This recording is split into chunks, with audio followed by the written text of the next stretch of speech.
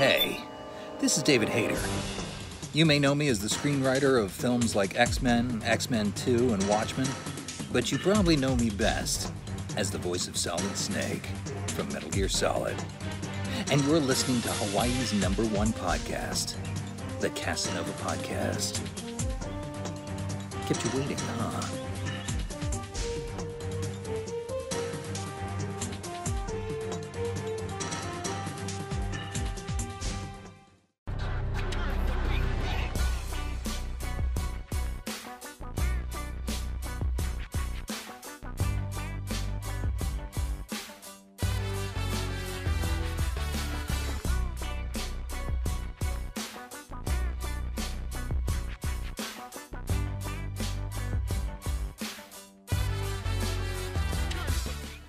All right, and welcome everyone to another episode of Hawaii's #1 podcast, the Casanova Podcast. I'm your host, Mikhail Casanova, and today I have an amazing guest, the one, the only, Douglas Bogart of Limited Run Games, the owner of Limited Run Games. Doug, how you doing? I'm good. Hi, everybody. I'm Douglas Bogart, co-founder of Limited Run Games. It's great to have you invite me to Hawaii. It's beautiful here. I wish that part was true. Yeah. Oh man, how's 20? Well, okay, how's 2021 going for you? I almost said 2020. Yeah. I'm still writing date. I'm still writing dates the wrong way. 2021's going okay. Got a lot of big stuff on the horizon.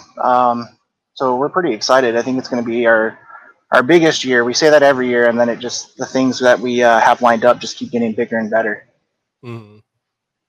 Okay, cool. I know you guys are working with my friend Seba Games, so you're going to be releasing Fight and Rage physically, which I'm so excited for that. I'm so happy for Sebastian to finally have his game in physical release, because man, he's so passionate about that game. Yeah, that game in particular has been requested a lot. There's a guy in our Discord that would DM me at least once a week asking for it for like the past year and a half, and we'd had it for a while, but I didn't ever, obviously I can't just tell him. So when he finally found out, he was freaking out and like all over my Twitter and my Discord, just like thanking me. And he was like, "I can't believe you did this for me." And I was like, "Yeah, it's all for you, man." Like, I knew that he would be excited though. It was just one of those things that like, I was like, man, I wish I could tell this guy, but I'll just have to let him message me every week. No, right? So yeah, man, so basically we're going to be diving into the show with we're going to talk about Limited Run Games, you being co-founder and one of the owners of it, and then let's just talk stories. So speaking of Limited Run Games, what's the story? What's the background story? How did it come about with founding it, and over the last 5 years, how has the run been so far? I know it's been phenomenal, but I want to hear from you. Yeah, so last October we celebrated our 5-year anniversary. We started in October of 2015. Josh, my co-founder, used to run a development. Well, I guess he technically still runs that development side called Mighty Rabbit Studios, and we just been doing contract work at that point. And then he was one day just like, "Hey, I got a new idea for a whole new business. Like, what if we try doing limited prints of games? Because like physical seems to be going away, and this." Obviously, you and I are both collectors, and this seems like a great thing. And I said, sure. And a lot of other people told us it was a bad idea. And then they were like, what's your first platform going to be? We said Vita. And they were like, what the heck's wrong with you? Wow. But like, as soon as everything was announced, I mean, we sold out the first day. Like, we had Oddworld reaching out to us. We ended up working with Epic. At this point now, we've worked with Disney. Sony proper, like Naughty Dog, to do the Jak and Daxter games. We have some stuff that we announced the Konami relationship, so we're doing that. And then we did Doom 64 with Bethesda, which was pretty crazy. So we've gotten to work with like just about everybody in the industry that we've ever wanted to work with, and it's pretty insane.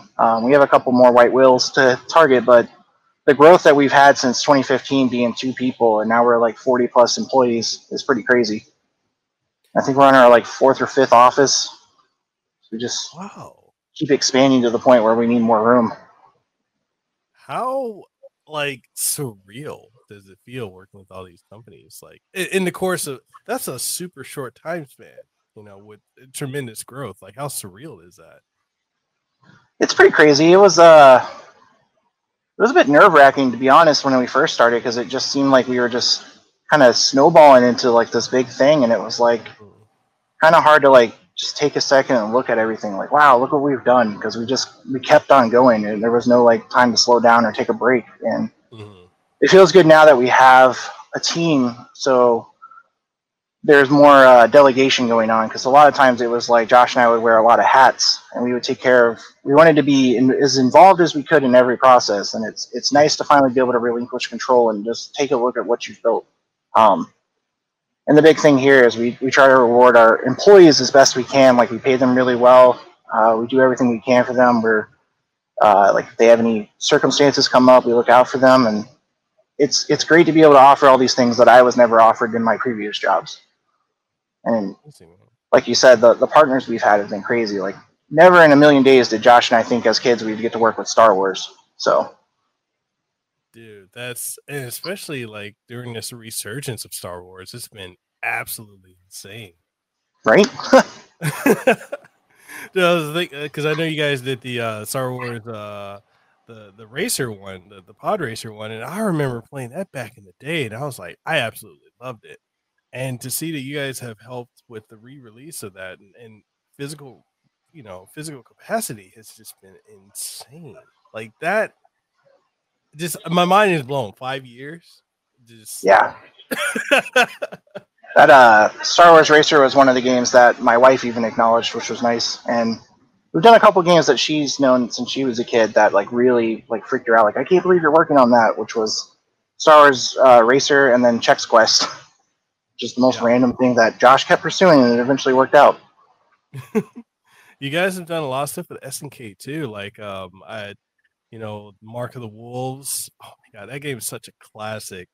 And I missed out on that one because as soon as I went to pre-order, like within minutes it's gone. I was like, oh. Oh dang. Yeah, our SNK relationship's been great. We took a really long time to get something started just because there was a lot of red tape. But we met a long time ago at PSX, probably the first or second one? The second one that I went to, which is probably 2016. And it was great. And Josh and I are big Neo Geo Pocket fans. And we would both be proper Neo Geo fans if they weren't so expensive. But yeah, it's been great working with SNK and getting to work with all these properties that I was a huge fan of as a kid. Isn't it insane to think like back in the day, like for us when we were growing up, that SNK's the Neo Geo was what $500-$600, and back then like our parents was like, you're insane, we're not buying it for you. But like you're thinking about now, like the cost of consoles now, and it's like the industry norm. Like it's interesting, and you're looking at SNK, they have really come a long way. Like I remember how they were booming in the 90s, and then 2000, I think 2001 when they went through like the change up in their company, and then they've been on a resurgence since. Like they've really, like King of Fighters, Samurai Showdown, Metal Slug, like it just seems like it's back, and I'm so happy for it because I'm like, finally Capcom has some competition in a lot of their avenues. So I'm hyped. I think the thing that hurts the most about the whole SNK thing is just that when we were younger, the Neo Geo Pocket was like heavily clearanced, and they like destroyed all the cases for all the games and put them in like a multi-pack. Yeah. And like they were all clearanced out, and like they were cheap to get, and then like nobody got them, and now they're impossible to find. Yeah, especially like I know out here in Hawaii, we used to have a retro store that people could go to buy all the retro games, but like right now we haven't had anything in like 10 years. So the only way we're gonna get any type of retro style games out here is if they occasionally show up at like the flea market at Aloha Stadium. Like that's it. There's nothing else out here. We've got 2 Best Buys in the entirety of the state, Walmart's every other corner, and that's it. I heard from a friend though that like Hawaii has a very large Japanese population. I would imagine they bring a lot of stuff over. So they're Japanese and Chinese are typically the majority here, and we used to have a lot of gaming stores, but Ah, I don't know. Like it's been 10 years since the last major one, which was Toys and Joys, where you could literally go there and find everything from imports to cosplay stuff and replica swords and anime wow. and manga. Like it was the spot to go to. But since then, there's not been anything, which is crazy because there's a huge market for it here. And it's like there's no, nothing is really. I mean, we have Book Off, which is another place you can go to for stuff. But Yeah, they have those in Japan, and I love them. yeah, like That's right. aside from that, I think we used to have about 7 or 8 on this island alone. Then it went Wow. down to like 2 within the last 4 to 5 years. So Well, we have like one game store, and it's an hour and a half away. So, and what? yeah, that's why we want to open our own game store, which we're planning to do either late spring, early summer, or even fall at this point. It kind of just depends how the year goes, but we plan to open it next year, and it's going to be great. We're going to offer, used retro games, our games as well. Have events there, and just it's going to be a very like 90s feel when you go and kind of call back to the game stores we loved as kids. I'm down, definitely down to see that. Hopefully, you guys have a store here in Hawaii at some point. If not, I will go to the mainland when we can travel safely. I will definitely go and check it out when you guys open that. Yeah, it'd be awesome. So one of the things I want to ask is about like the process of working with. I know there's certain things you probably can't delve into, but like the process of working with companies, is it a 50-50 if you guys reach out and companies reach out to you, or is it more like 75-25? You guys reach out or they reach out? Like what is like the steps to go to that, or how is that process? So when we initially started, it was definitely us reaching out more often. We crafted a dream list of games we wanted to work with, which surprisingly now we've hit most of them at this point. Mhm. But I remember the first PlayStation experience was the first convention we got to go to as limited run. It was in October, or it was in 2015 December, and we had only had Breach and Clear published. I remember walking around with it, showing developers like, "Hey, I can do this for you," and they being like, "Did you make this in your garage?" And I was like, "No, this is a real Sony product. Like, why would it be fake?" And they were like, "Well, I've never heard of limited run," and that was kind of a big challenge initially. So it really helped to work with people like Oddworld and Epic Games to kind of solidify us as a legit place. Mhm. And as we've kind of grown, it's definitely gotten more to the 50-50 side on terms of like who reaches out to who. Probably like almost every other day there's a new game being introduced to me in my inbox by a publisher that wants to work with us. And of course, there's still the ones that don't even think about us originally, and we have to reach out to them. Um, but it works out. It's definitely nice to know that I don't have to explain who we are as much anymore. People are kind of well aware of what limited run does. Okay, okay. And do you like what would a typical day for you be like? Is it super hectic, like 5 o'clock in the morning to like 9 p.m. at night, or is it the typical 9 to 5, or is it a flexible, free rotating schedule? Like what is your schedule? What's a typical day for you? Well, my into office hours are typically 10 during COVID right now, 10 to 5. They used to be 10 to 6, and at one point they were even home office hours, and then that kind of varied. I tend to work at night a little as well. We have some employees that definitely prefer working at night. They just function better. I don't know how they're still awake at like 3 a.m., but like working. But that's how they've been trained. But yeah, I mean, a typical day here is I come in, I open like 20 Amazon packages. No, feels like that. Come in, we check our email, we go over the schedule, kind of just discuss release plans and like what we want to do. We come up with creative ideas. It's a pretty productive day. It feels weird now still just because like not everyone is working in the office. We're allowing a lot of people to work from home for now, just so they feel safe. And the ones that are in the office, we're taking precautions. Like I always put on my mask if I get up from my desk. My desk is pretty far away from my co-founder who shares a room with me, and then everybody else's rooms they're either not in them or it's just one employee instead of all of them. So the days are a little weird now, but it's usually a pretty bustling place. People come in and we like chat about things. We have a lot of meetings internally as well as externally. Yeah.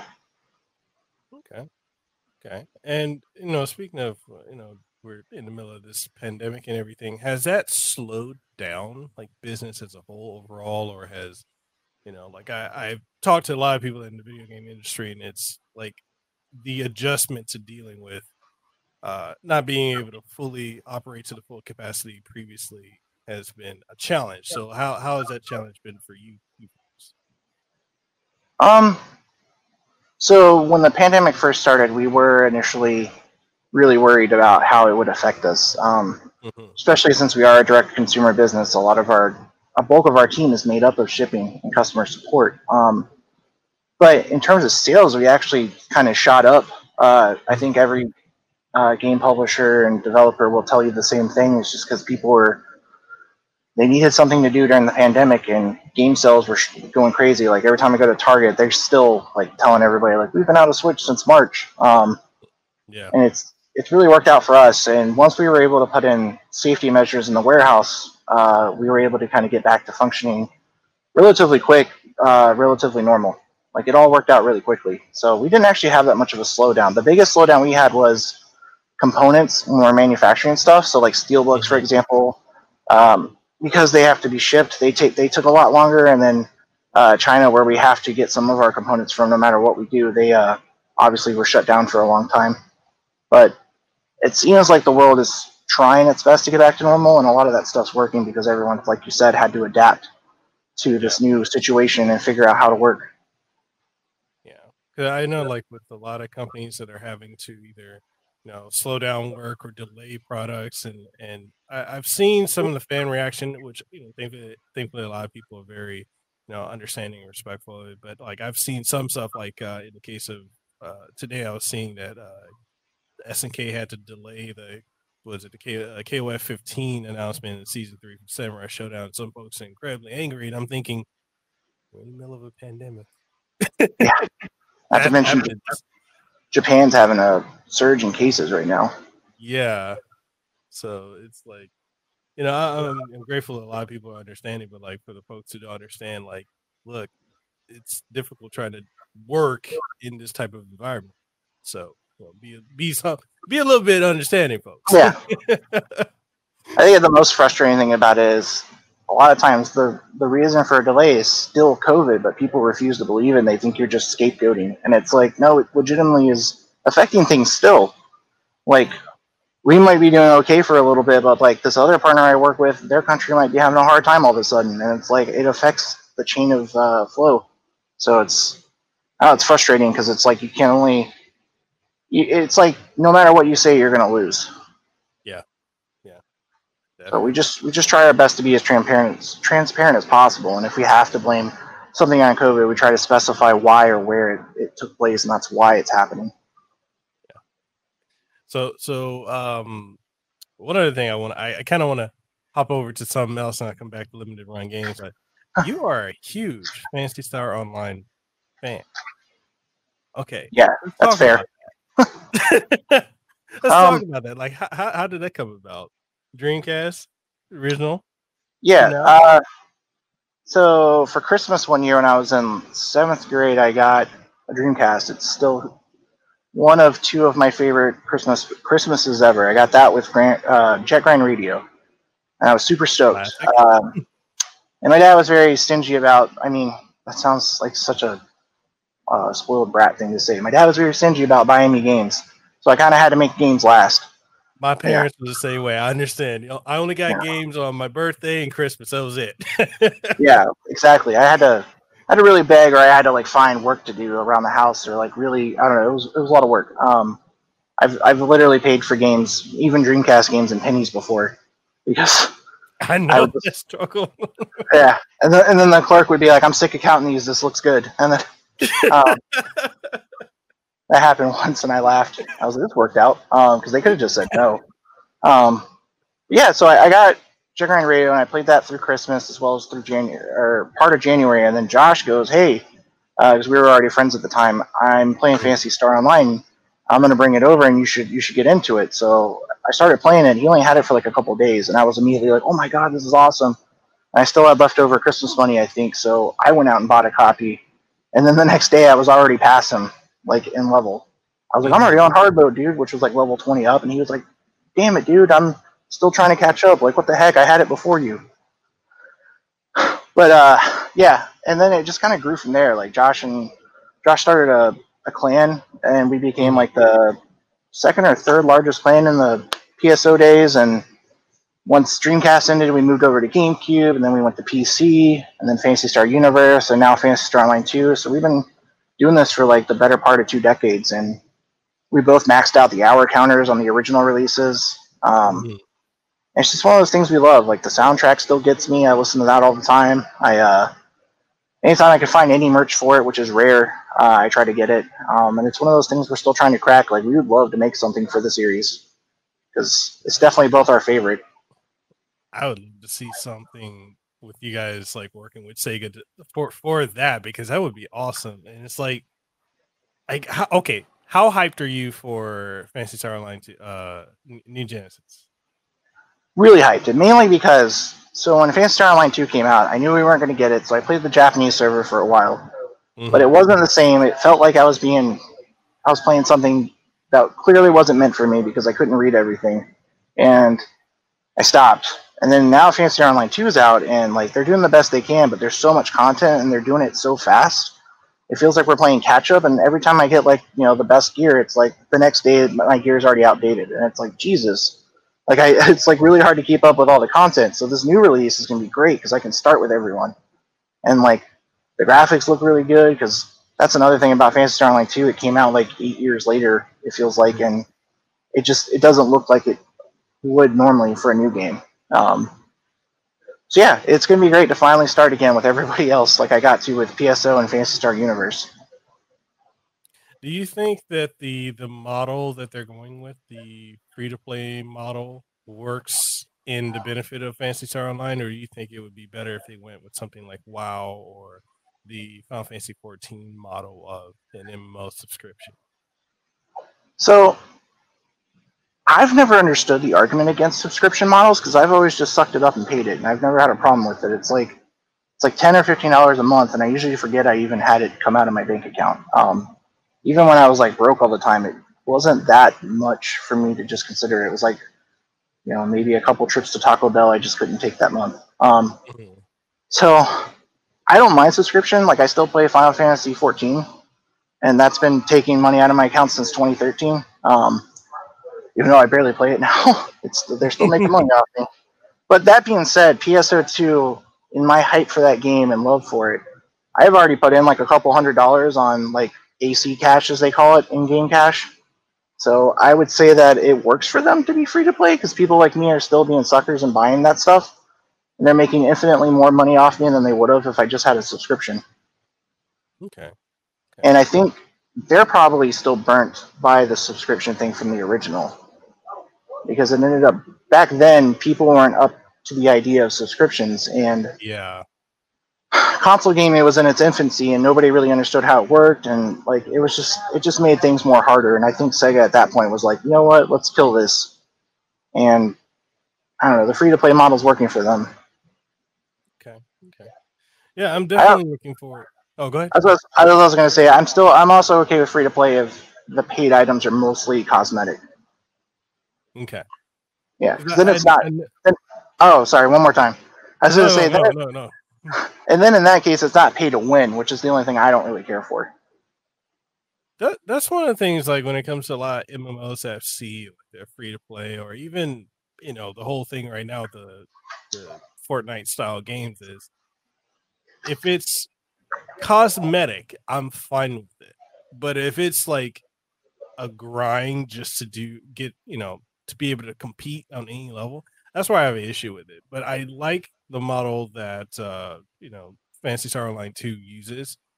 I just feel like because I play Final Fantasy 14 full time, like that's my full time game that I stream, and occasionally I'll go back to Phantasy Star Online 2. I need to beat Stormblood still, so. Oof, dude, I'm okay. So speaking of Stormblood, right? So that's where I'm at now. So I've been off and on with 14 since. Oh, so you're like me. Yeah. I've been playing since the beta, and like I didn't beat Heaven's Door until a year after it came out, even though I bought it on day one. And I just it's like, do you feel that like Stormblood's just kind of a slog coming off of Heaven's Door? Because I'm just not into the story. I actually liked Stormblood more going into it, but my biggest thing is I get really bad anxiety when I get thrown into a duty because I don't know why I still play as tanks, but it's really stressful to be a tank. And like I feel like if the team loses, it's my fault, even though it's probably the healers. So like I don't finish quests because it'll be like, oh, you have to queue up for a dungeon now, and I'm like, oh god, and I start panicking, and then I'm like, I'm just gonna log off. I'll come back for the seasonal event. But yeah, I don't know. I didn't finish Stormblood, and it was really cool at first, and I thought the bad guy was super awesome. Like the statue you got of him was cool. Yeah. But then I didn't really play it again until the next expansion came out, and then I can't even access that content until I get through Stormblood. So it has been a slog. So you win.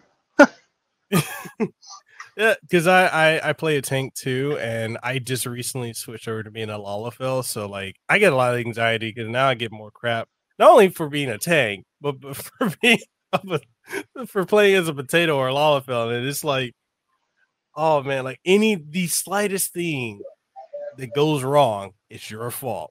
It is, and I've been playing tanks since Final Fantasy XI, and I don't know why I keep picking that class because I hate it, but it's like all I know. So I just, I don't know, maybe secretly I like the pain.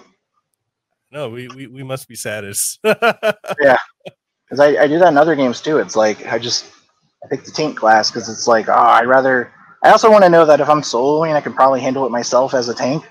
Mm-hmm. Whereas, like, if you get attacked as a DPS, you might die. So, I don't know. True. So you say you used to play Final Fantasy 11. So were you ever one of the people that play 11 and WoW, or? I tried to play WoW not when it first came out, but a few years after, and I played it for a day and said, this isn't for me. I just had a lot. I haven't tried WoW, but like a lot of my friends, it's either they're in one camp or the other. It's really rare to see someone who plays. So, to be fair, I back in the classic Blizzard days, I was more of a StarCraft fan than Warcraft. So I always said I would play a World of StarCraft if they somehow figured that out. But the medieval setting for me in Warcraft didn't do it for me. And then when Final Fantasy did it, it was like, oh, it's classic Final Fantasy. It's characters I've known from all the games before, like, species-wise coming back. So it was all familiar territory, whereas, like, Warcraft, I didn't play the RTS games as often as I did StarCraft, so it was all, like, weird, and I don't know, it also had, like, a cutesy art style, which I didn't really care for. Mm-hmm. I don't know, and I was also one of those kids that was like, I'm not going to do what's popular, so I didn't want to play WoW for that reason, too. Which was a stupid way of thinking for a lot of things, but in that case, it worked out. Because I don't know, if I had gotten into WoW, I may have been one of those people that like lost a lot of my life. I was gonna say we've all been there, man. I was the same way when I was a kid. Like I was counter to everything back then. It's like you look back on it now and it's like, Yeah. So speaking of like us being younger and whatnot, like let's talk about your history with gaming. Like what was like I know the Dreamcast is one of your favorite platforms, but like what is like your history with gaming? Like what was that moment where you're like, this is something I love, like I love gaming? Like what was that? Like walk us through that.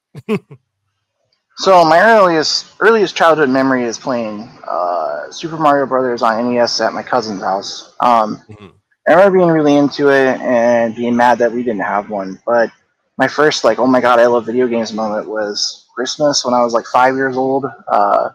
And I had a Super Nintendo with Super Mario World packed in, and I just became enamored at that point with video games. And I remember I destroyed Super Mario World so quickly that I traded it with the girl across the street who had Zelda: A Link to the Past, which took me way longer to beat. I had to have help. But I remember at that point, I was just like, my dad and I have a weird relationship, and even as a kid, he didn't really spend a whole lot of time with me, but he would play Star Fox with me and like Gradius. And I just remember and he taught me how to play Doom he used to work at like the CDC, and every computer back in the 90s had Doom on it, no matter where you sat.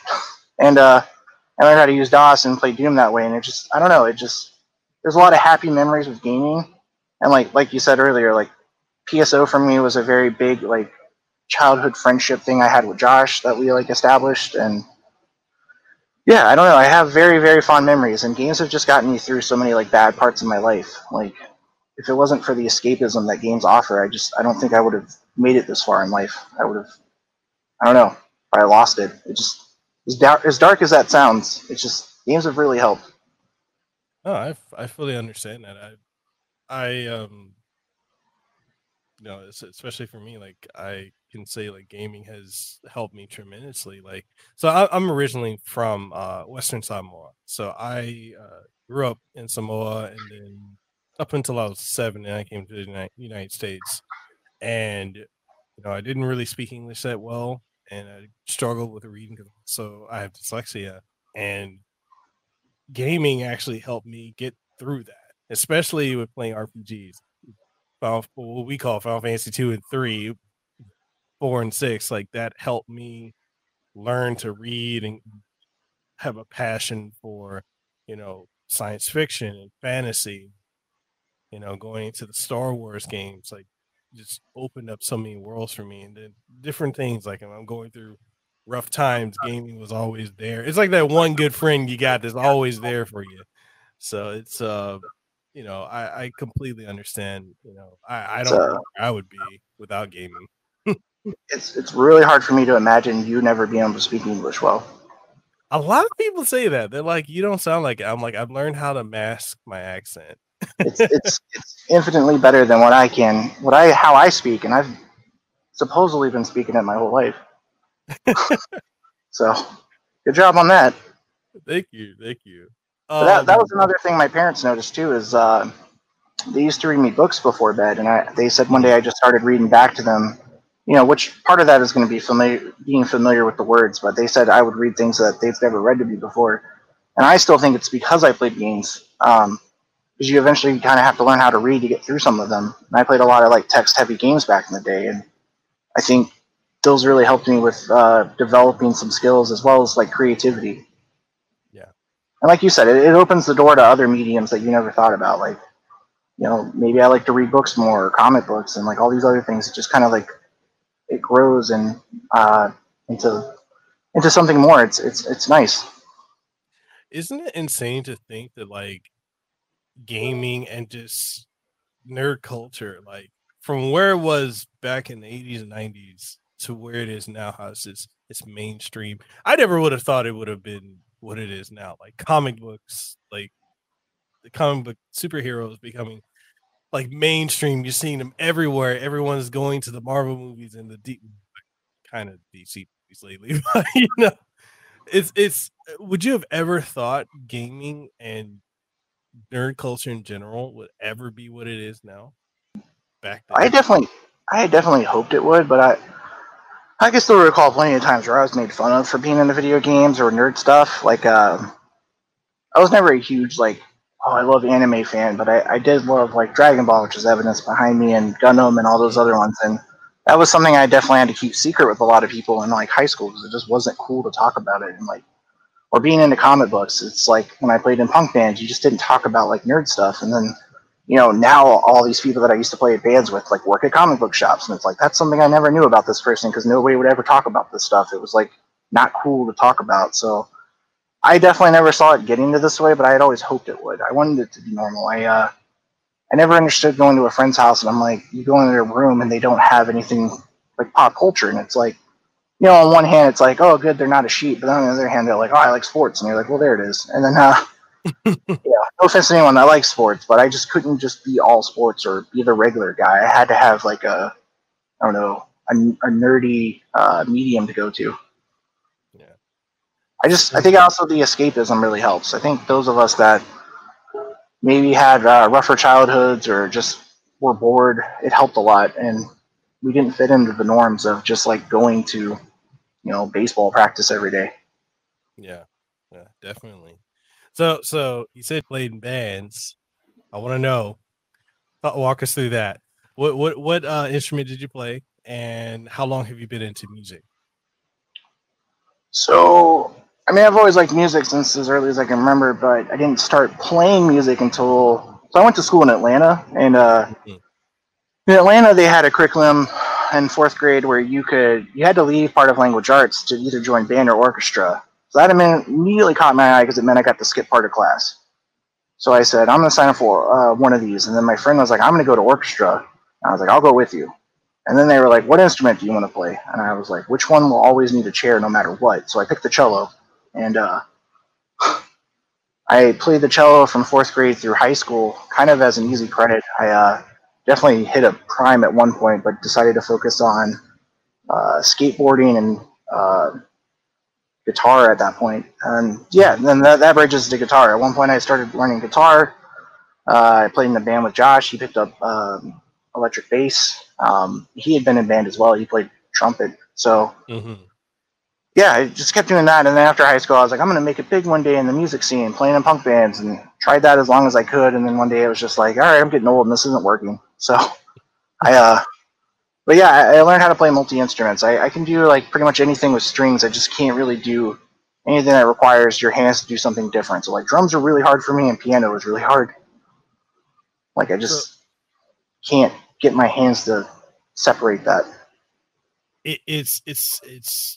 It's a real so I can play piano on a basic level, but like I've seen people just it looks like they're possessed. Like some of the things that they're doing, and I'm like, I look at it because I remember going to like I grew up in Tennessee, it's in Memphis, so not that far away not that far. Georgia and Tennessee, like it's like above me.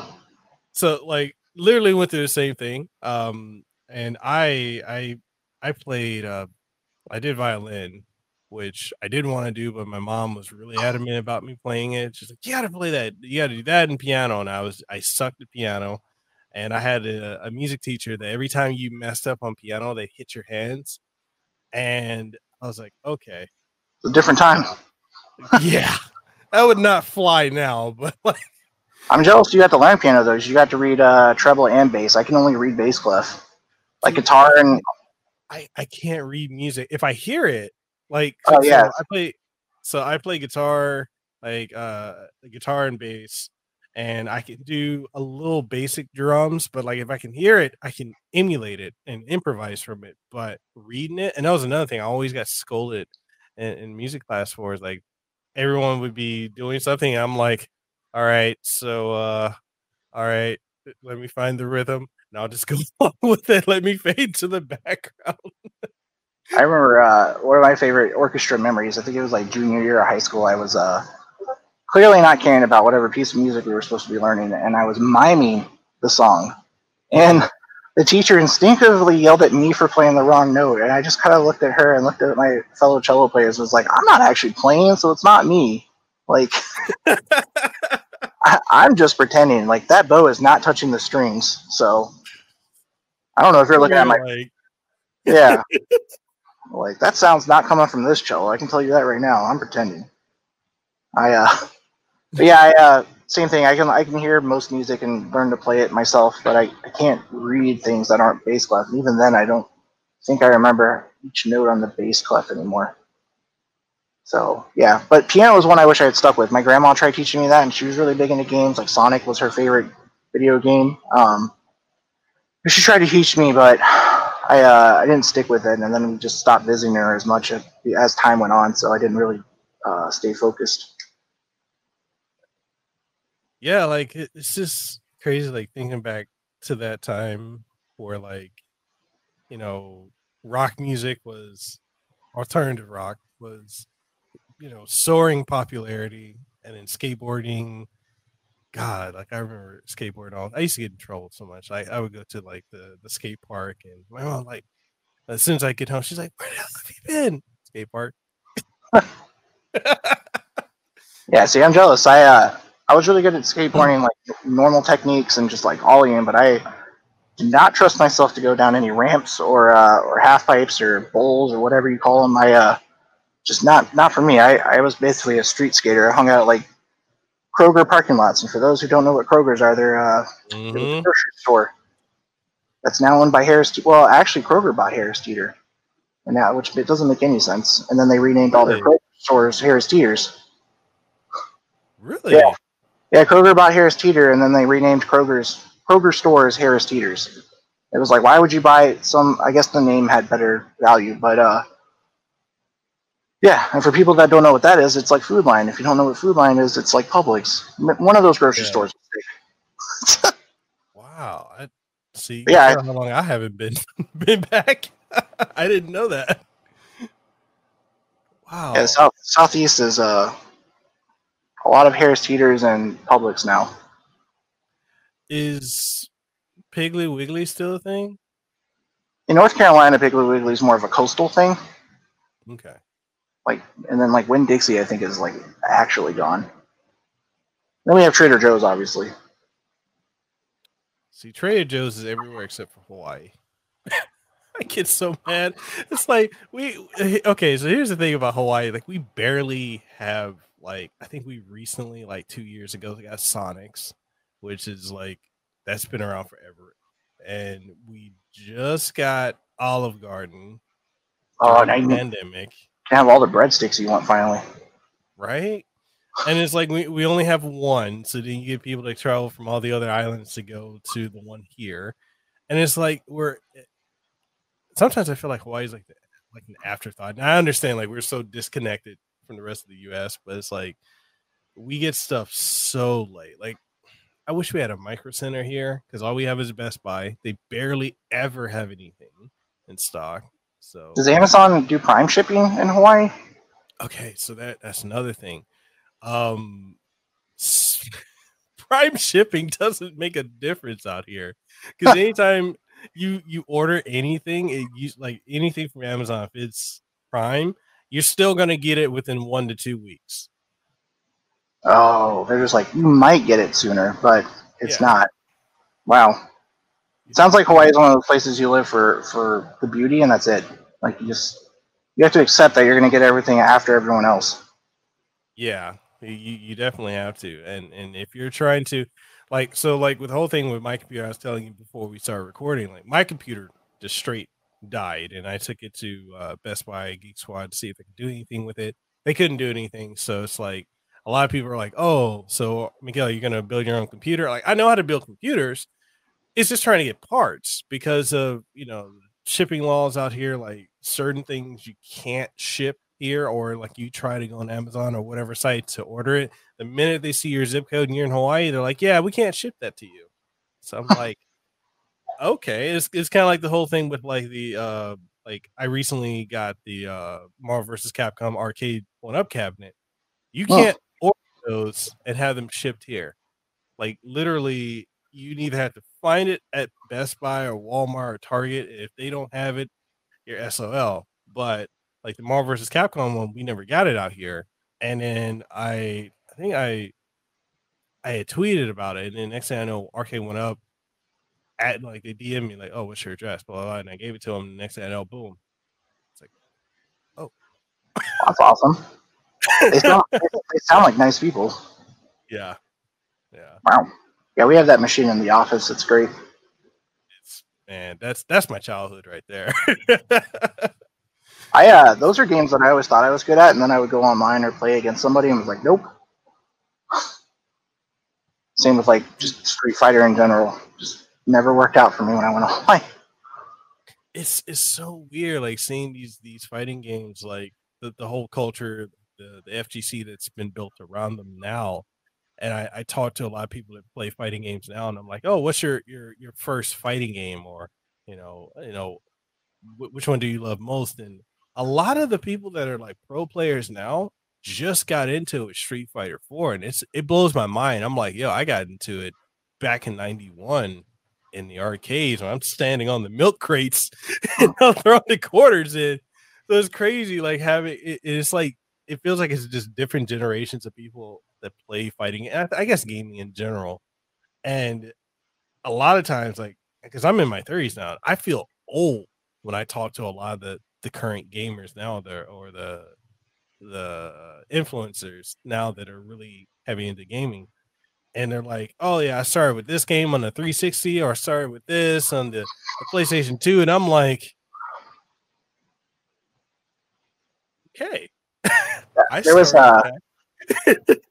I think there was like a Twitter chain going around that was like list 4 games that came out when you turned 14, and one of my followers listed like Vita games, and I was like, dude, those just came out not long ago. Like, how young are you? Like, I don't know. It's crazy too when you meet people that are like, oh, my first console was the 360 or the GameCube. Even you're just like, wow, I'm so old.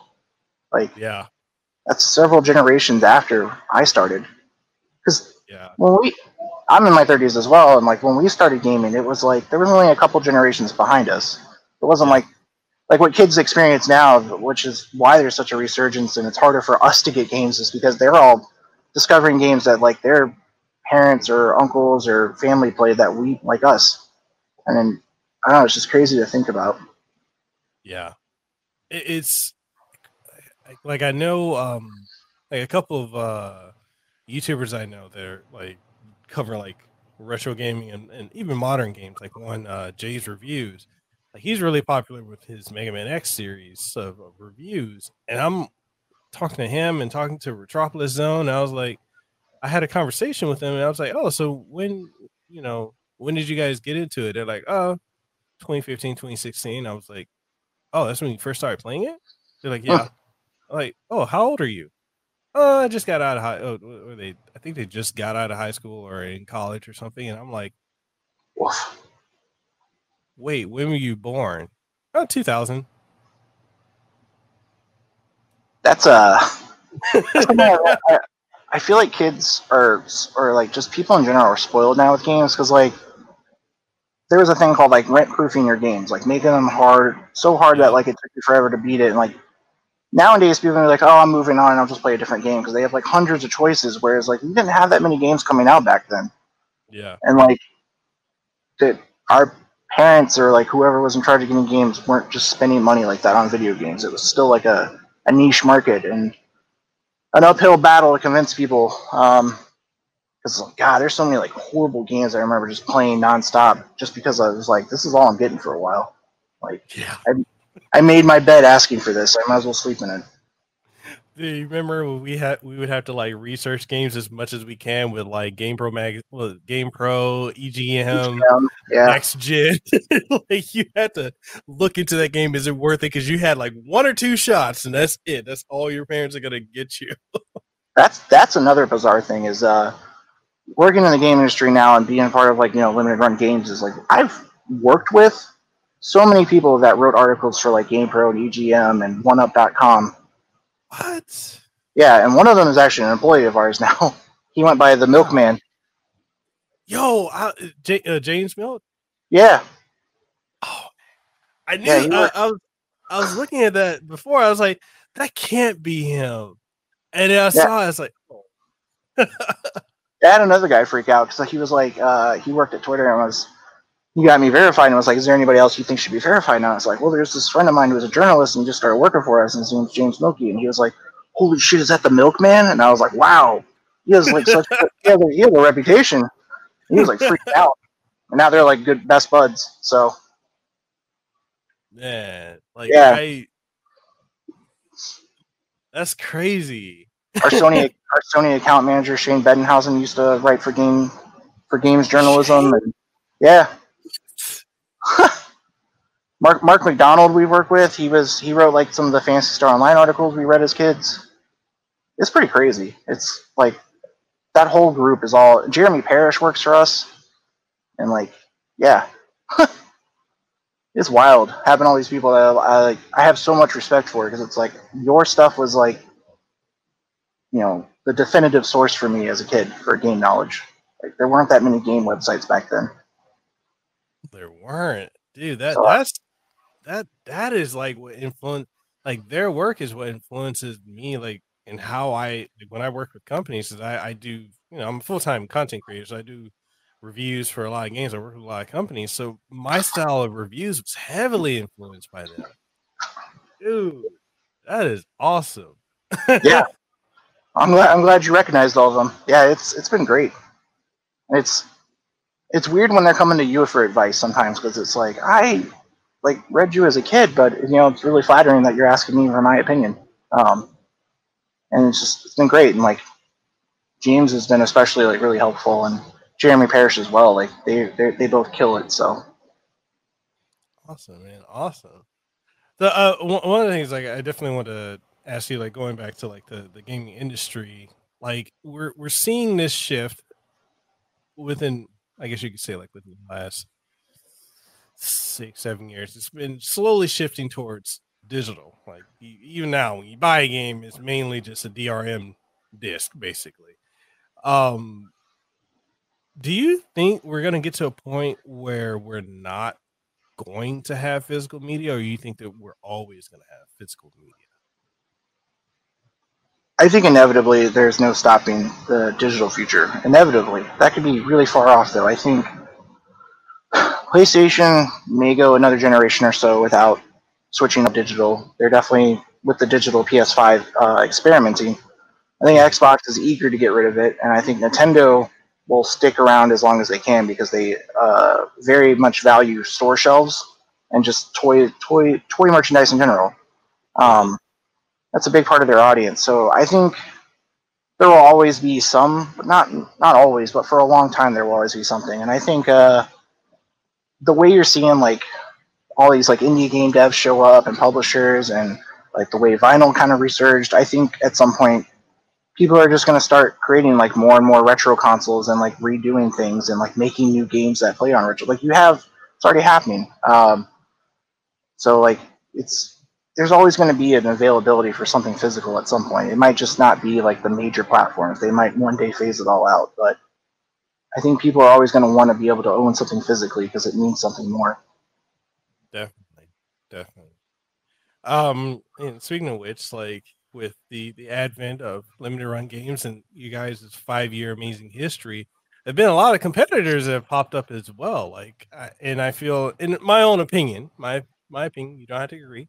I do feel that a lot of companies have been inspired or even influenced by, or some even copying what your guys' formula has been.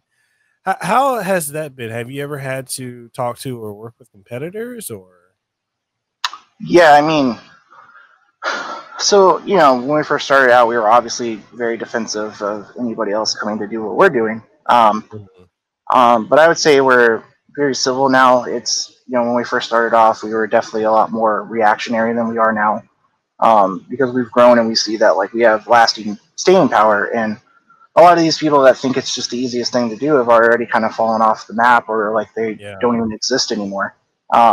And there's a few that I like genuinely think they're doing a great job. I obviously don't want to self-advertise any of them, but they know who they are. And there's only so much we can do. Like, there's a lot of games that I love, but if I say I'm going to do this game physically, our audience might be like, why did you pick this? This doesn't make sense. And it's like, it would do better. It would alienate our audience, but it might work better for another company to do. And again, there's the massive amount of games that come out nowadays. There's just no way like Limited Run can do it. There's just too much, and that our customers already think we do a lot, and I feel like we're at a good pace now.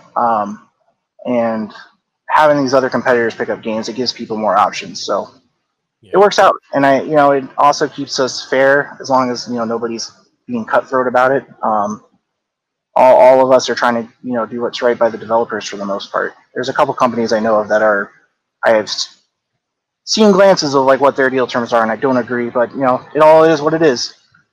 Yeah. Limited Run's doing the best we can, and I think people know that. So yeah, it's been interesting. I welcome the challenge. It's fine. Asked me 4 years ago, I would have been like, they better stay out. But that was back when I didn't know how long we would last, and this whole thing was like a gamble originally. We weren't sure. Yeah, like it's interesting when you're the pioneer and you're the first to do something, and then you see a lot of people that come along that imitate what you're doing. There is going to be that defensiveness because it's like, well, there's that sense of ownership, like I did this, like, or we did this. You're copying and trust me, I fully understand. I fully understand that.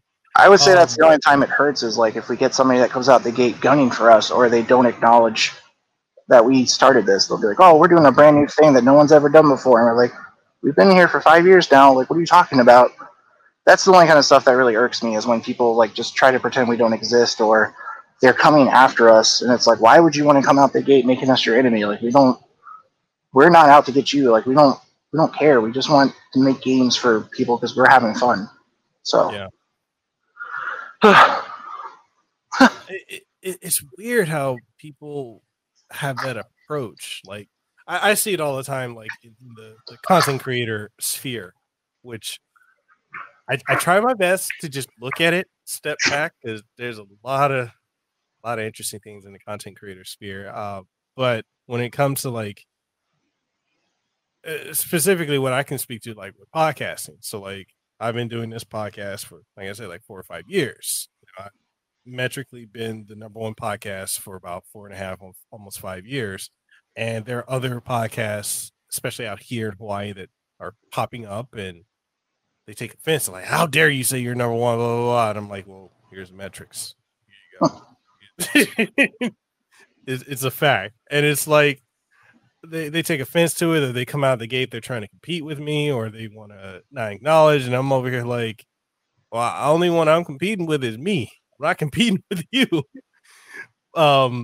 It's I understand that, because I used to be very reactionary about that too. It's like, oh, okay. And then there are other podcasters and creators I've dealt with over the last several years that, like, I'll do something, or I'll reach out and interview somebody, and next thing I know, they're doing the same thing. Like, there was one point, this is actually really recently, last couple of months actually, where I had 5 or 6 guests in a row, like different genres, but specifically 5 to 6 guests. And I had 2 other podcasters literally copy what I was doing and have the same exact guess in the same exact order. And I'm like, what the hell are you doing? I mean, you can't be. We've definitely seen that. When we first started, we would do stickers and postcards with all our releases, and then everybody did that, and we are like, Jesus. So then we moved to trading cards. Now everybody does trading cards, and it's like, right. So we were like, you know what? It's no matter what we do, somebody's just going to do it, and then be like, oh, it was an original idea. We didn't copy anybody, and it's like, okay, but at the end of the day, you just gotta realize everybody's going to want to do what's best and what's selling, and you just have to make sure that what you offer is the best and try to stand out. And I think, like you said, your metrics show that you're doing it. So it's the same with us. We just try to remain as humble as we can and do the best we can, and just try to ignore all these other people. And we're doing this because it's fun for us. Like, we actually care about games. Not that the other people don't, but like, we are gamers. Like, we're the people that would wait outside for the next Amiibo launch, or midnight releases. Like, we were there, like lining up. We sat in my car for like 2 days waiting for the PlayStation 3 when it launched. Like, I even got the flu because of that. So, dude, me too. Yeah, I was really sick. I was surprised no one else in the car got sick. I don't even know how I got it, but I was really sick for a while. Do you think that that's gonna go away? Like, the people lining up to get stuff? Like, for us, like, I don't know, midnight releases used to be huge. Now it's like, we're going to go off of this time zone, and then here you go. You can go just pick it up. Like, I remember PlayStation 3 camping out for that, 360, the Wii. I remember you couldn't get a Wii for like 2 years. Yeah. Every mom was buying it up. They still have them. Yep. I had a kid. One game. I had a kid in my yard, and I was trying to impress him that I work in the game industry. And he's like, we're not allowed to have games. We have a family Wii. And I was like, geez. I was like, how old is that thing? Because you're young, and you must have an older sibling. But I totally see what you get. I was kind of wondering that too. I would go for midnight releases and find out they actually open the doors at 9, and they were just like, whatever. Like, come and get it anytime between these hours. And it's like, I don't know, it was such a bigger deal. Like, I remember I went to the Halo 3 opening, and they were giving out to the first like 100 people online like inflatable chairs of Master Chief. And like, I had that thing in my closet forever because I was like, I'm not pulling this up. But yeah, it's not as special anymore, and it's kind of sad. And I think especially after the pandemic, it's going to be even like more rare that they do this kind of stuff. Definitely. I know you guys recently did the Ys Origin, limited run edition. What was it like? Because you guys worked with Email on that, and I know my friends over at Digital Emailist, they were promoting it heavily. Really good friends with them. Oh, you know them? Yeah, that's a good friend of Yeah. mine. Yeah, I know Rui. he talks to me on a daily basis. He even sent me a Christmas gift. He's a good guy. Yeah, so same here.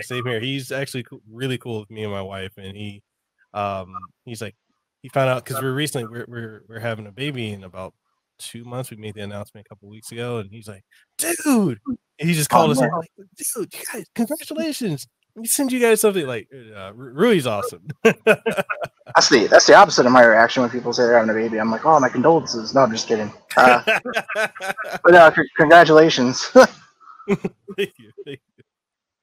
But what was it like working on such a historic franchise? Which is crazy because I'm gonna get back to the question. I want to get this out real quick. It's crazy how Ys is such a historically, like, in my opinion, it's a very historically prominent franchise that a lot of people still are not aware of it. Like, or people think it's like a Zelda. I've heard a lot of Nintendo fans say, "Oh, it's just a Zelda knockoff." I'm like, it's literally just as old. Yeah, it's not at all, actually. And not at all like a Zelda. That's why I'm like, I don't get that. So we did Ys Origin with Diamond on PlayStation 4 and Vita back in the day, and that was our first, like, one of our first collector's editions. And the biggest thing is a lot of people deemed us on the art book. It wasn't as good as it should have been, and we were new. We didn't really know what we were doing. We kind of tried our best to do what we thought worked. So it was great to do the recent version of it for Switch because we got to redo the collector's edition and kind of make up for everything that happened with the last time. And like you said, it's a very well respected series. It has, I'm excited for 9. 8 was great. Did you play the demo? I haven't yet. Everybody keeps asking me. Dude, it's so good. Everybody thinks I have like infinite free time, and you're right, I do usually, but no. but instead, I'm replaying Mass Effect 1 for some weird reason. But yeah, I want to play it, and Ys has been great. I remember when we got it, I was like, holy crap, this is such a great game. Like the Origin even, and then after that, it kind of, Josh was already like well established to do what they were, and us working with it kind of opened the door for me, and I think that's probably what's going to happen with each release. Is it's going to continue to grow. More and more of the audience is finally going to realize it, and hopefully 9 does like an even better job, because I feel like 8 really opened the door. Yeah. There's so many people that I never expected to play the game suddenly playing it, because 8 was so real respected, minus the original translation. But yeah, the people that just got into it didn't know the translation was bad.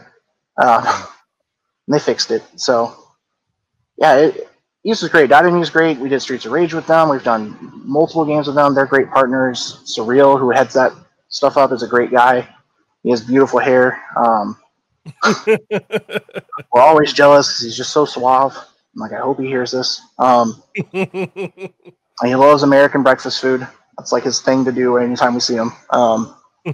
Yeah, they're great people, and he's a huge fan of games too. Like, and it coalesces so well. Like, to know that we're both doing this because we love it. It's not just a financial reason. That will be like off topic. Another jarring thing about getting into the game industry is finding out how many people you thought were like huge, like true game people that are actually just suits. So I've run into that. It's nice when you get somebody that's passionate, because you're like, thank you, and then but it's surprising how many people they're there just for the financial reasons, or to like make shareholders happy, and that's it. Yeah, that I started seeing a lot of that when I started being able to go to more and more events, like within the last couple of years. Like, especially because I got flown out to E3 last year by PDP, and at E3 I got to see a lot of that, especially the outside parties that they had. Like, you got the E3, the showroom floor, and then you got the one where you go to the bars or wherever they're doing the after party, and that's where a lot of business is conducted. And I got to see a lot of people are just suits, and I was like, oh, okay. Yeah, that's how it was with us. Like, when we started getting bigger and having meetings with more prominent publishers and stuff, you just find out that like it's usually suits, and E3 and GDC are the two biggest ones like that. Like we actually booked a meeting room at the last E3, which that's 2019 now, which is God, so far away. Which was exciting because we got to have our own like room to show people stuff. But like I said, it's just a lot of suits walking in. I mean, a lot of people wearing suits just to look nice, but then they are, the figurative suit as well. And yeah, I remember conventions, man. Those were fun. Yeah, I know, right? Especially LA. I loved LA. Like we love going to. There's a lot of retro shops near the convention center, and we'll ride the little scooters there. We even had a scooter accident that was pretty brutal. I got a ticket riding a scooter. Ticket? I got for a what? ticket at E3 because apparently I guess you're not supposed to be riding on the sidewalk, but we were all we saw was people riding on the sidewalk. Yeah, there's what? Yeah, there's tons of people on the sidewalk. You can't. There's a lot of places where you can't get in the street. That's how we crashed. We tried to go into the street to get around someone, and a car showed up out of nowhere, and we crashed into each other. It was pretty brutal. But then we got back on them and just kept riding. Well, we got new scooters because I don't think those worked anymore. It was pretty bad. Like, it's embarrassing too to think that I crashed on a scooter, but now it's funny. Hurt? Oh yeah, I was like scraped up to hell. I was like limping for the rest of the event. Those scooters, man. Those was 2019. Oh, Josh and I were at night following our art director Shaddy, and he was like doing some weird stuff going around people, and we went off the ramp as well to like go around people, and a car showed up and we both went to go left, but one of us went faster than the other, and it like suddenly he's flying over me and I'm like skidding across the street. Like the scooters are beeping because they don't work anymore, and we're just like panicking. We're like, wow, we almost died. And like but then you're like, oh, I'm in LA, so it's like not much I can do about it. Let's just get another scooter and keep going. Basically. Those things were lifesavers at E3 because like our hotel wasn't far away, but it was far enough to where like there was no way to get an Uber without like waiting for forever. So it was like just scoot your way to E3. Dude, the funny thing about that, so nobody told me what in going to E3 to like get like either try to get a hotel, which I should know, get a hotel months in advance. It's closer to the convention center, or to get a Airbnb. So my wife and I, we went out there last year. Well, no, 2019. Why do I want to say yeah, because it's still not the new year yet. It feels weird. It's still March. Right? So when we went 2019, we got our hotel ours was by the airport. And we were thinking, we just catch the Uber there. It's only going to take about 10, 15 minutes. That was an hour from the hotel to the convention center. And then because we landed at So we landed at 7. We had to go pick up our tickets at 9. We went to the hotel. We're like, oh yeah, it'll be fine. Couldn't check in, but they let us leave our bags there. So then we're like, okay, we're gonna go to the convention center, get our passes. So we were like, oh, that's not gonna take long. Took an hour. So we got there at 9, got our passes. Then we're like, okay, we got a call from the hotel. They're like, oh, you can check in now. Like, all right, well, it's not gonna take long. It took us an hour to go back. Got there. Couldn't could not check in until 4 p.m. Oh yeah, they're sticklers on that. So we had that problem too. That. So like the whole first day of E3, we missed it. But like each other day, like we were able to make up for it because we had the pass, so we can skip a lot of the lines. But man, anyone who's gonna, if there ever is another E3 convention, plan ahead. Just know that and wear shoes that are comfortable because you're gonna do a lot of walking. Because people did not prep me for it. They're like, oh, just wear business casual attire. And I'm like, well, okay, sneakers, slacks, whatever. Oh yeah, just wear slacks and all that. Have a really good budget for water because you need to stay hydrated. It gets hot. Yeah. At 2019 E3, we showed up and they wouldn't let us into the hotel until a certain time. And then like the lady, we rented an apartment because there was 3 of us, and the lady wouldn't show up forever. And then she finally does. We get in there and like the air doesn't work. Yep. And then the water in the shower in my shower, worked fine for everyone else in the other shower, but the shower I had to use, it only was cold. So What? So on one hand, it's like great because like there's no heat or there's no air conditioning, so I can jump in the shower and it's freezing cold. But the other hand, it's freezing cold, so like it's extremely uncomfortable, and I feel like I'm about to die every time I take a shower. But it was rough. And then like I had a really bad headache, and I asked my friend to get me some Tylenol. And he got me Tylenol PM and didn't tell me, and I almost took it, and that was almost scary. And like it was just a weird trip. And then the scooter accident. That all being said, though, we had a lot of fun. We just tried to stay out of the hotel as much as possible and scoot everywhere.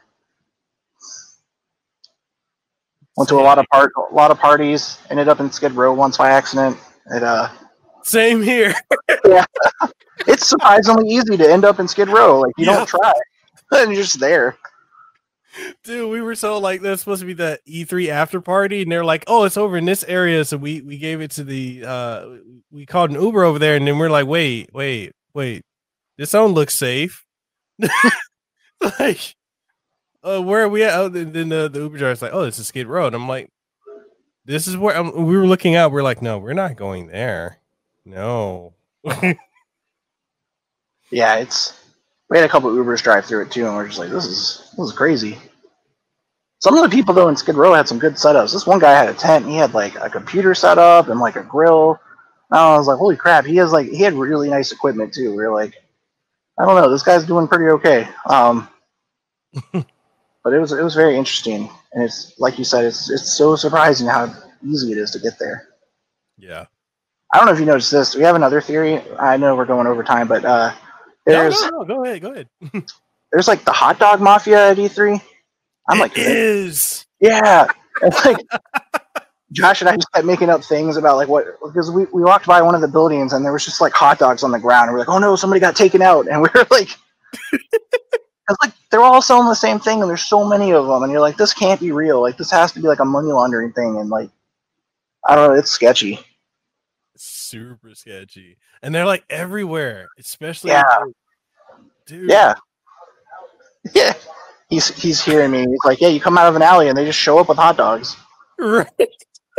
There's like, there's never just one of them either. There's like three to five at a time in one spot, just showing up, and they're like, "Hot dog," and you're like, "No. I don't want your street cooked hot dog." Like, this isn't like when you're outside of a courthouse, like where it looks at least a little proper.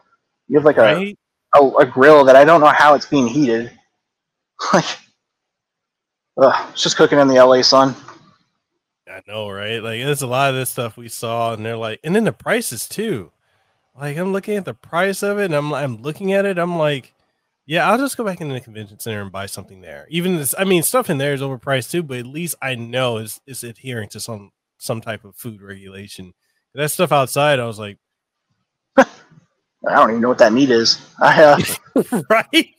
I always try to warn people at E3. I'm like, "Yeah, you need to stay really hydrated, but also prepare to have a very large amount of money saved up just to be able to buy drinks at E3, because it's like so overpriced. But if you don't stay hydrated, you're not going to make it." Definitely. Oh, I do have a couple few final questions that I want to be completely respectful of your time. I'm having a great time here, loving this conversation we're having. But one of the questions I definitely want to ask, because I know and I think this is just an industry issue, but like, how do you guys like work to prevent scalpers getting games and stuff away from fans that want to buy your? Like, is that I know that's a battle for everybody. I mean, we clearly saw this with the new generation of consoles that came out. That's been, for all intents and purposes, a shit show dealing with them, dealing with scalpers. But how do you guys do it? So yeah, we definitely have our fair share. It's like a balance in the ecosystem. Like, you need resellers to like be there to help drive the market, as well as be there for people that missed out. But you also want to make sure you have enough for the people that are intentionally buying the game to like either for a forever home, as I like to call it. Like, when I tell people like, "Hey, I'm interested in getting this, and I don't want it to sell it. I want to own it myself." Plenty of our fans are like that, so we do our best to try to combat that. We've had different tactics. Like, early on, a lot of people would say like, "Oh, your game's sold out because of scalpers," and then you go on eBay and it's like that makes up not even a full percentage of the sales. Like, there aren't as many scalpers as you think there are. Mhm. That being said, there have been times though on a few releases, such as like the Jack and Daxter releases, where we literally saw the sneaker crowd infiltrate the games, and like we found one of their groups on like Facebook and Twitter, and they were like teaching each other how to like what to look for and what to shop for and like what the values were. And I was like, holy crap. Thankfully, they're all very easy signs because they use bots and those show up as fraud. So we can kind of filter through, and we do our best to like enforce like the only this many per household, and we can pull up all the addresses and see whoever has double or triple. We always have the occasional guy that somehow manages to get 20. We usually track them down before it's too late. And then we have classic cases. Like we have some people on eBay that no matter what we do or the research we do, they somehow still end up with way more than they should. And it's Mhm. the only way I can imagine this is happening is they have multiple people helping them. Because there's we've ordered from them to try to triangulate their address. That's another thing we do. We'll order some games from some of these scalpers so we can figure out who they are and prevent them. But I don't want to prevent people that follow the rules. So like, for example, if you wanted to show up to our site and buy all our SMK releases with the idea that you were going to resell them, as long as if I said they're 1 to 2 per household and you followed the rules, it's not my responsibility or even my right to like see what you're doing post sale. Yeah. Like I would hope that you're not reselling these, but I can't force you to do something. Yeah. So, and like I said, I think it helps balance the market. Like if somebody missed out because like they're out of town or didn't know about it or whatever, there's at least a reseller, and theoretically, at some point that price will be a reasonable price. Yeah. Like there's plenty of Mondo posters that I've missed out on, and I have to go to like eBay to get them, and it just kind of depends on when you're looking and who's being fair. Yeah. Yeah, the people definitely have to understand market appreciation values, because eventually it has to level itself after a while. But I am glad I got Grandia too. I'm so mad at USPS because for a while there, they kind of lost my package. And then I just got a notification like, okay, it's in North Carolina. I'm like, what? It's supposed to be here a while ago. But Yeah, even in that, because I made a tweet about that, and some folks were like, "Oh, it's the fall limited run games." I'm like, "No, it's not." I'm like, "That's the carrier." Yeah, that's not even like unheard of right now. Especially, I have so many things I've ordered from other places that have just the tracking is either stopped or it just disappeared, and then it like weeks later it'll update and be like it's on the way again. And I'm like, what the hell? That happened to a couple of my wife's just not multiple wives. I don't want her to hear that. A couple of my wife's presents. I ordered one like a month and a half in advance of Christmas, and it didn't arrive until after. But the mail system's just like rough right now. Yeah. So let's see what else I got for you. What else I got? I think I have.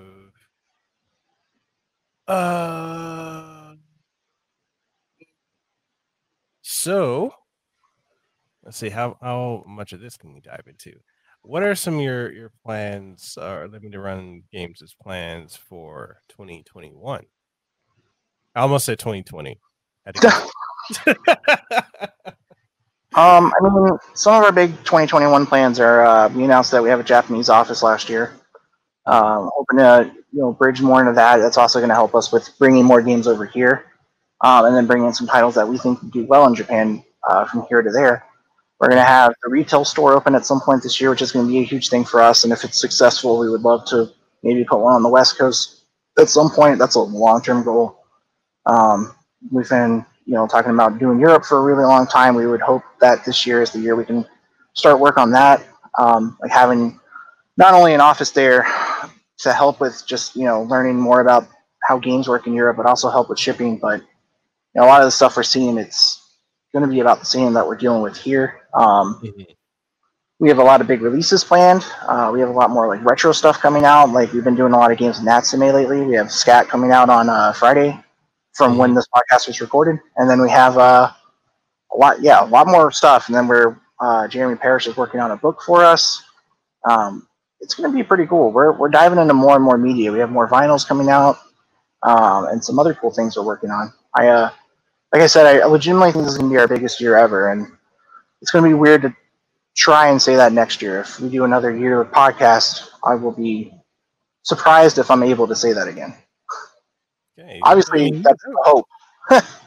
You definitely will be coming on the show again. We'll definitely love to have you back on. One of the other things, like I know you guys work a lot with various influencers. I've seen you guys do collaborations with Digital Aimless and GameSack and others. Like, what is the process? If there are influencers out there that would like to work with you, like what are the things you guys look for in influencers or creators? I mean, picking influencers. So for the longest time, influencer stuff was mostly driven by me, just because we didn't have a lot of bandwidth to kind of deal with it. And I remember early on when I was asking influencers, I originally was coming up with deals like, hey, as long as you're promoting us, you can have all our games for free. And people would be like, well, I want money. And I was like, well, no, we just started and the games are selling out. I don't really need you to do this. It's more of like, I wanted to work with you because I'm a fan, but now that I know you want money from me, it's a little weird. But there's a lot of that I've seen. Yeah, and I get it if it makes sense, but this person that I don't even remember the name of anymore, really it didn't make sense. So I was like, why are you demanding money? But what we look for is kind of people. Like the biggest thing I think overlap for us is anybody in the collecting scene. So like Metal Jesus Rocks has been great. Kelsey Lewin's been great. She was on his show a lot, but now she helps co-run the Game History Foundation. She has her own retail store in Seattle, a couple actually, and she's been great. Yeah? Yep, those are really cool stores to go in. Yeah, we just like I'm friends with Woods from Woods Beat 'em Up. I met him when he just started a long time ago, and a lot of the influencers that I like to work with are people that I generally get along with and already like, and people that are like actual that's a weird gatekeeping term. Actual gamers, people that seem passionate about it. Like it's not just like, oh, games are a popular thing to do YouTube on, I'm gonna do it. There's a lot of that. There's a lot of that. God. It's like you said earlier. I see the YouTuber drama or influencer drama, and I'm just sitting there like, woof. I'm glad I'm not involved. And but yeah, that's kind of what we look for. Obviously you want somebody with a good amount of subscribers or followers, but it's not always the case. Sometimes I'll take a gamble and tell my marketing team like, hey, pick a few people that are maybe not as big, but they seem passionate or their videos are very well done. Like maybe they're going to be the next big thing, and it'd be great to get in like early so that like we can establish a good relationship. That's kind of stuff we look for. It's really hard. It's better now because we have the marketing team handles it and they have the bandwidth to do it, and they're building a new program out. But that was the biggest thing really, was we weren't necessarily trying to stop working with influencers or make it to where it was hard. It was just more that we didn't have the time. Because it would mean that like me or somebody else would have to stop what they're doing to like get all this stuff sorted out. And like I said earlier, we wear a lot of hats, so it's like it's hard to just kind of like all of a sudden put on that other hat. Yeah. I mean, I'm always looking for more. Our community manager put out a call the other day on Twitter about how if you're an influencer or somebody, like please reach out and we'll review your account and see if you're a good fit for us, because you want to expand. And it's definitely doing YouTube for 5 years. I've seen a lot. Of being careful with my words, interesting individuals.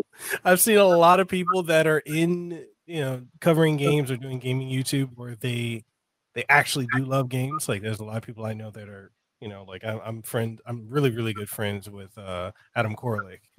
Adam's awesome. Yeah, that's one of my best friends, and shout out to him. And I met him in Missouri, which was like a very, very. It was Mo GameCon, which is like a smaller event, and it was surprising the people that went to support it. It was nice to see them, and Adam definitely hung around the booth a lot and chatted with us, and we clicked right away. And he's a big Sega fan, as you know, and we're big Sega fans, so it was like it was easy. Every time he comes out to Hawaii, he stays at my house, and he's like, because I remember I told him once before, I was like, dude, whenever you come out to Hawaii, just let me know. You got a place to stay, because we have a house right next to Waikiki. And he's like, I'm going to hold you to that. I'm going to show up one day. And I was like, What do you mean? He's like, I'm gonna show up. I'm gonna be at the airport. I'm gonna tell you, come get me. I was like, fine. And then he did it. And I was like, oh, you weren't joking. Good. I love that guy. Yeah, he travels a lot. I remember when we first started talking as friends. He every day he would message me. He was like, "I'm in this place now," and I'm like, "Holy crap, Right? dude!" When's the I was like, "When's the last time you've seen home?" And he's like, "It's been a couple months." Right? I was like, "All right, good for you, man." I like going to places, but I don't like the act of going. So Yeah. like I hate planes. It's like that plane trip to Japan from where I'm at is miserable. Like How many it's hours about is that? 20? 18 if you get the best flight. So it's like 6 across the U.S. and then 12 across the Pacific. It's rough. It's worth it though, but you lose a whole day like traveling plus the day to like catch up on sleep. I always have to like remind people that have never been like you're not going to be. Ideally, you want to be like out ready to go as soon as you get there, but you're going to crash and it's going to be worse. Yeah. But yeah, Adam's travel schedule is insane. Good for that guy. Yeah. Yeah. So is there any game or anything you're looking forward to, you personally, that you're looking forward to in this year that hasn't already been delayed? There's been a lot of things delayed this year. Oh, I mean the new PSO I'm looking forward to. I don't remember if that's hitting this year. I feel like it was. We'll see. There's a game coming out next year I'm excited for, even though I was a little less excited when I figured out more about it, but it's I forgot the name of it. It's the new horror game that's made by the Dead Space creator, but it's in the PUBG universe. Oh, The PUBG part is the part that lost me. But Dead Space Space is one of my faves, so I was really excited. And then obviously whenever the next Final Fantasy VII comes out, I'll be excited. But we'll see. It'll probably be at the end of the PS5 lifetime. Sorry, guys. Okay. So insider information about that, because I'm friends with John Bentley, the voice of Barrett. So it's coming sooner than we think. Okay, I had heard it had already been like the work had already been started well before than anybody thought. But yeah, the history of that team's work, yes, that's true, does not always go well. So, this is the. I thought 15. I liked Final Fantasy 15, but it was clear it was somehow still rushed, despite taking forever. And then Kingdom Hearts 3. I am a diehard Kingdom Hearts fan, but 3 really lost me. Nothing had any consequence in that game. Like the only story mode part of it was the last hour, and I was like, "Why am I even like doing this adventure with Thor? Like he doesn't even know what he's doing." How did you feel about the Remind DLC? It was just kind of there. It didn't really add anything for me. 1 and 2 I love to death, and some of the side games like Birth by Sleep's amazing. I love the story. It's one of those things where I like enjoy trying to tell people what the story was because it's so convoluted. But then by 3, it's just like I don't know. I was like, how many Roxases are there at this point? And then like I don't know. And then the ending, like so and so might be dead. Oh, she's not dead. She's somewhere else. And you're like, why though? Why isn't this the definitive end for everything after all this time it took? Like I don't know. A lot of beefs. I mean, we grew up with this franchise, and it's like the whole thing was they were hyping 3. We've been waiting for 3 for so long, and then when it got here, my feelings of it was, this is it? Yeah. Like, you're just gonna sequel bait to another? Okay, really? The only thing I'll say for that one is the combat was fun, and that was about it. It felt like the whole budget went to the Frozen world, which really upset me. Like they're like, this song costs a lot of money, but it's got to be in the game. It's like Tangled World; they didn't even include the main song in that. They like did a different thing over it, and it's like, why? You like did everything else. Like, why did you skip this part? I don't know. This is weird. That's a whole another podcast.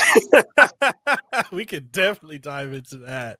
But yeah, those are some of the things I'm excited for, and I'm just there's a bunch of other things too. I have a hard time keeping track of what's coming out because I'm so backlogged as it is. Yeah, I'm excited to utilize my PS5 and Series X more, which this year will hopefully prove to be the year for them.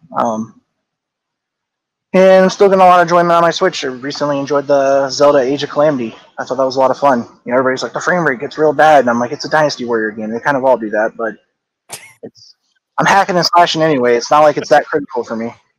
It's a brain dead game to play, so I don't have to think. Exactly. Isn't it amazing how people, when they think you work in the gaming industry or with gaming companies, like they think that you have all this time to play games? You really don't. No. You really don't.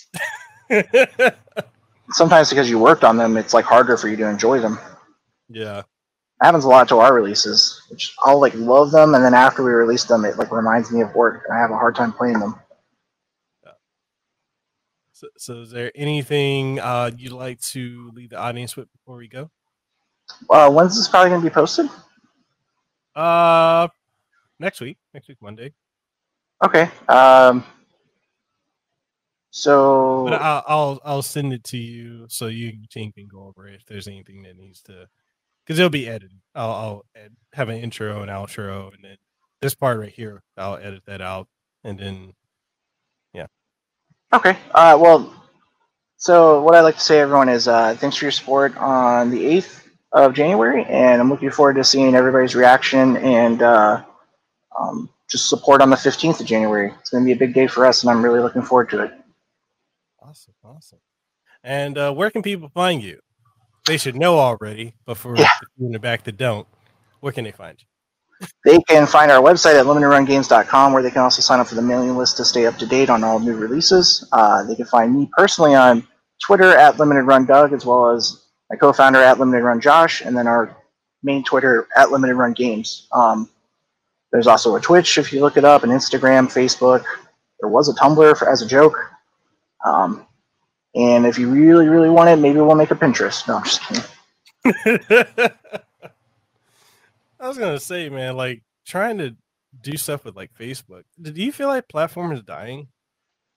I left Facebook in 2016 and only use it here and there with another account I made to keep track of business accounts, and I've felt a lot better ever since. Like there is so much like psychological damage being done to people on Facebook that they're not aware of, like being jealous of people or being upset with somebody's views. People argue Twitter's the same thing, but like at least I know what I'm getting on Twitter, and I'm not usually following friends. I'm mostly following like industry people I know or like random celebrities. Whereas Facebook, it's like I don't know, and there's all it's people you usually know, and it's like so much drama, and I don't know. I think it's going away, it's not going to ever go away, but I think more people, especially in our generation, are starting to let go of it. Yeah. I'm getting to. So my wife and I, we both have Facebook accounts, and it's mainly just for our family. And I hate saying friends because like I'm trying to think how many of the hundreds of people that are following are friends on Facebook, and I'm like the only person I can think of is Adam Koralik because we're friends on there, and a couple other voice actors I know that I'm friends with, but all these other people even ones I went to college with, I'm like, I haven't talked to you in like 10, 15 years. So it's like, what's the point? And then you see people post so much stuff. It's like, I didn't want to know that about you.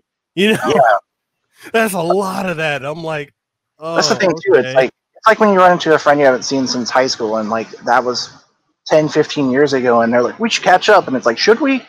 Like, we never thought about this for 15 years. Is it worth our time to like bother pretending we're friends still? Like, I had a great time with you back then, and like that's good enough for me. We don't need to like. We're adults now, and we have a lot of responsibilities. We don't need to try to figure this out. And it's like the same with Facebook. It's like, why am I keeping track of people I've never spoken to like for 2 decades? Yeah, it's I don't know. It's sad because it's like you realize the older you get, the more you figure out who your true friends are because you're like kind of closing that network. But it happens. Yeah, especially when you start a family and get married, like you're saying, you're gonna that's your world at that point. It is, and like the only people I really even interact with at this point is like again Adam Koralik and like all the people in the industry that I'm cool with or I work with. That's it. Like all the other people, I'm like the only time a lot of other people reach out to me is if they want something. Like a lot of people like, oh, Same. you get free games. Oh, you get free this. You got free that. Oh, can you connect me in this way? And like, okay, one, it's not technically free because there has to be some type of reciprocation or review or something like that. And like the few people that I know personally, I've tried to help get into content creating. They, and I helped them get a game or a product for free. Then they're like, "Yeah, I didn't like it." I'm like, "Okay, cool. So, where's your review? Where's your work?" And they're like, "No, I didn't want to do it." I So hated like, that. it's like, okay, It's right. the same with me. I have real friends in the game industry that like. That's the other great thing about the older I've gotten, and with some of my friends that I'm making now or have had for a while, they understand too that they're always busy. So neither one of us feels obligated to constantly keep track of each other. But we know that when we see each other, it's going to be as if nothing changed. Like Mhm. it's like we just pick up from where we left off. I still have a childhood friend I've known since preschool that I only get to see him like once a year, if that. And my wife always points out it's as if we had never been separated because it's like we Mhm. just pick right back up from where we were. Like we haven't changed our fundamental like cores of like who we are with each other. And it's a lot like that with other people too. And it's those are the people I like to keep around. The other way to phrase it that sounds mean is like I don't want needy people. No. No, Yeah. but it's so hard not to have those type of people come around because like it and I actually like I feel like this and sometimes I've been told like, oh, I shouldn't think this way, but I feel like the more I've gotten into this industry and working with the gaming industry, working with tech companies, working celebrities and stuff like that, you get people that, like I said, they always want something, and then you get to a point where it's like you start to second, you double think. You're like, are you really trying to talk to me because you're interested or in like hanging out and catching up, or do you want something? And then it's like your mind kind of drifts to one area where you're like, how long, till you actually it reveals what you actually want. And I feel like I run into that a lot more often than I like to admit. And I've had people say, Mikhail, you're jaded. I'm not jaded. I'm just guarded. No, I mean I feel the same way, but I still get called jaded. In some ways, and in some ways I am. It's like I've been to so many conventions now. I feel bad because I'll take someone new and they're like, "Wow, this is crazy," and I'm just like not looking. I'm just heading straight to the booth because I'm like, yeah. Because after a while, you've like for example, like when Resident Evil 7 was coming out, they would bring Capcom brought the house, like you Hmm. could walk through it, but it was at every convention, and it was like wasn't that cool anymore. By the third or fourth time, you're like, oh, it's the Resident Evil 7 house. Like I've already seen it. Um, Hmm. But every once in a while you see something new that's cool, and then the jaded thing goes away because you're like, wow, this is amazing. This is why I'm in the industry. But like, it's kind of like Groundhog Day at some point. You just kind of Yeah. going through the motions. Yeah. Well, all right, man. And that's the show. We wrap it up here because I know you got a busy day, and I've taken an hour and a half away from you. I You could have been heard, doing some other important stuff, man. You just sitting here, shooting the shit with me. I appreciate it, though. I appreciate you coming on the show. I had a I great appreciate time. it. Did It you was a have fun? nice, yeah, it was a nice distraction. Yeah. For So those that don't know what's going on, this was a Friday, or no, this is a Wednesday. Where the hell am I? it feels like a Friday, though. It's Wednesday, January 6th on this podcast, and the world is kind of crazy right now.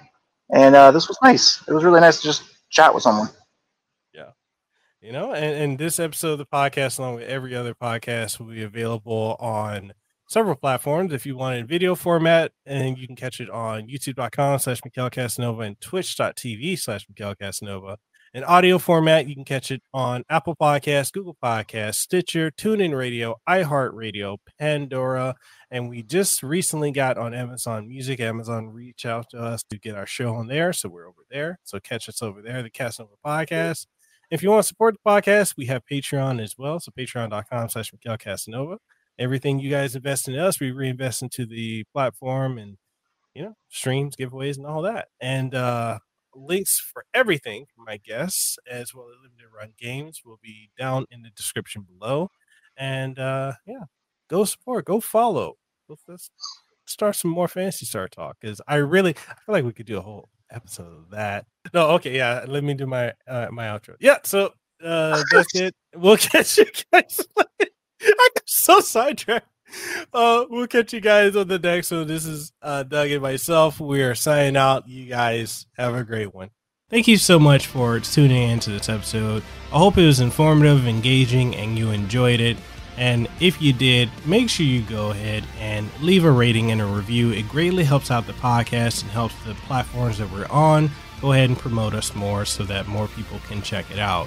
And if you're wondering what all platforms we're on, aside from what you've listened to it on, we're available on Apple Podcasts, Google Podcasts, Stitcher, TuneIn Radio, Pandora, Spotify, Amazon Music, and more. And if you want to support the podcast, then we've got Patreon, so patreon.com/Mikhail Casanova, which allows us to continue doing what we're doing. If you're looking for this in video format, we're also available on twitch.tv/Mikhail Casanova, as well as youtube.com/Mikhail Casanova. So with all that being said, I'll catch you on the next episode of Hawaii's #1 podcast and the #1 podcast in the Pacific, the Casanova Podcast. You have a great day, and I'll see you on the next one.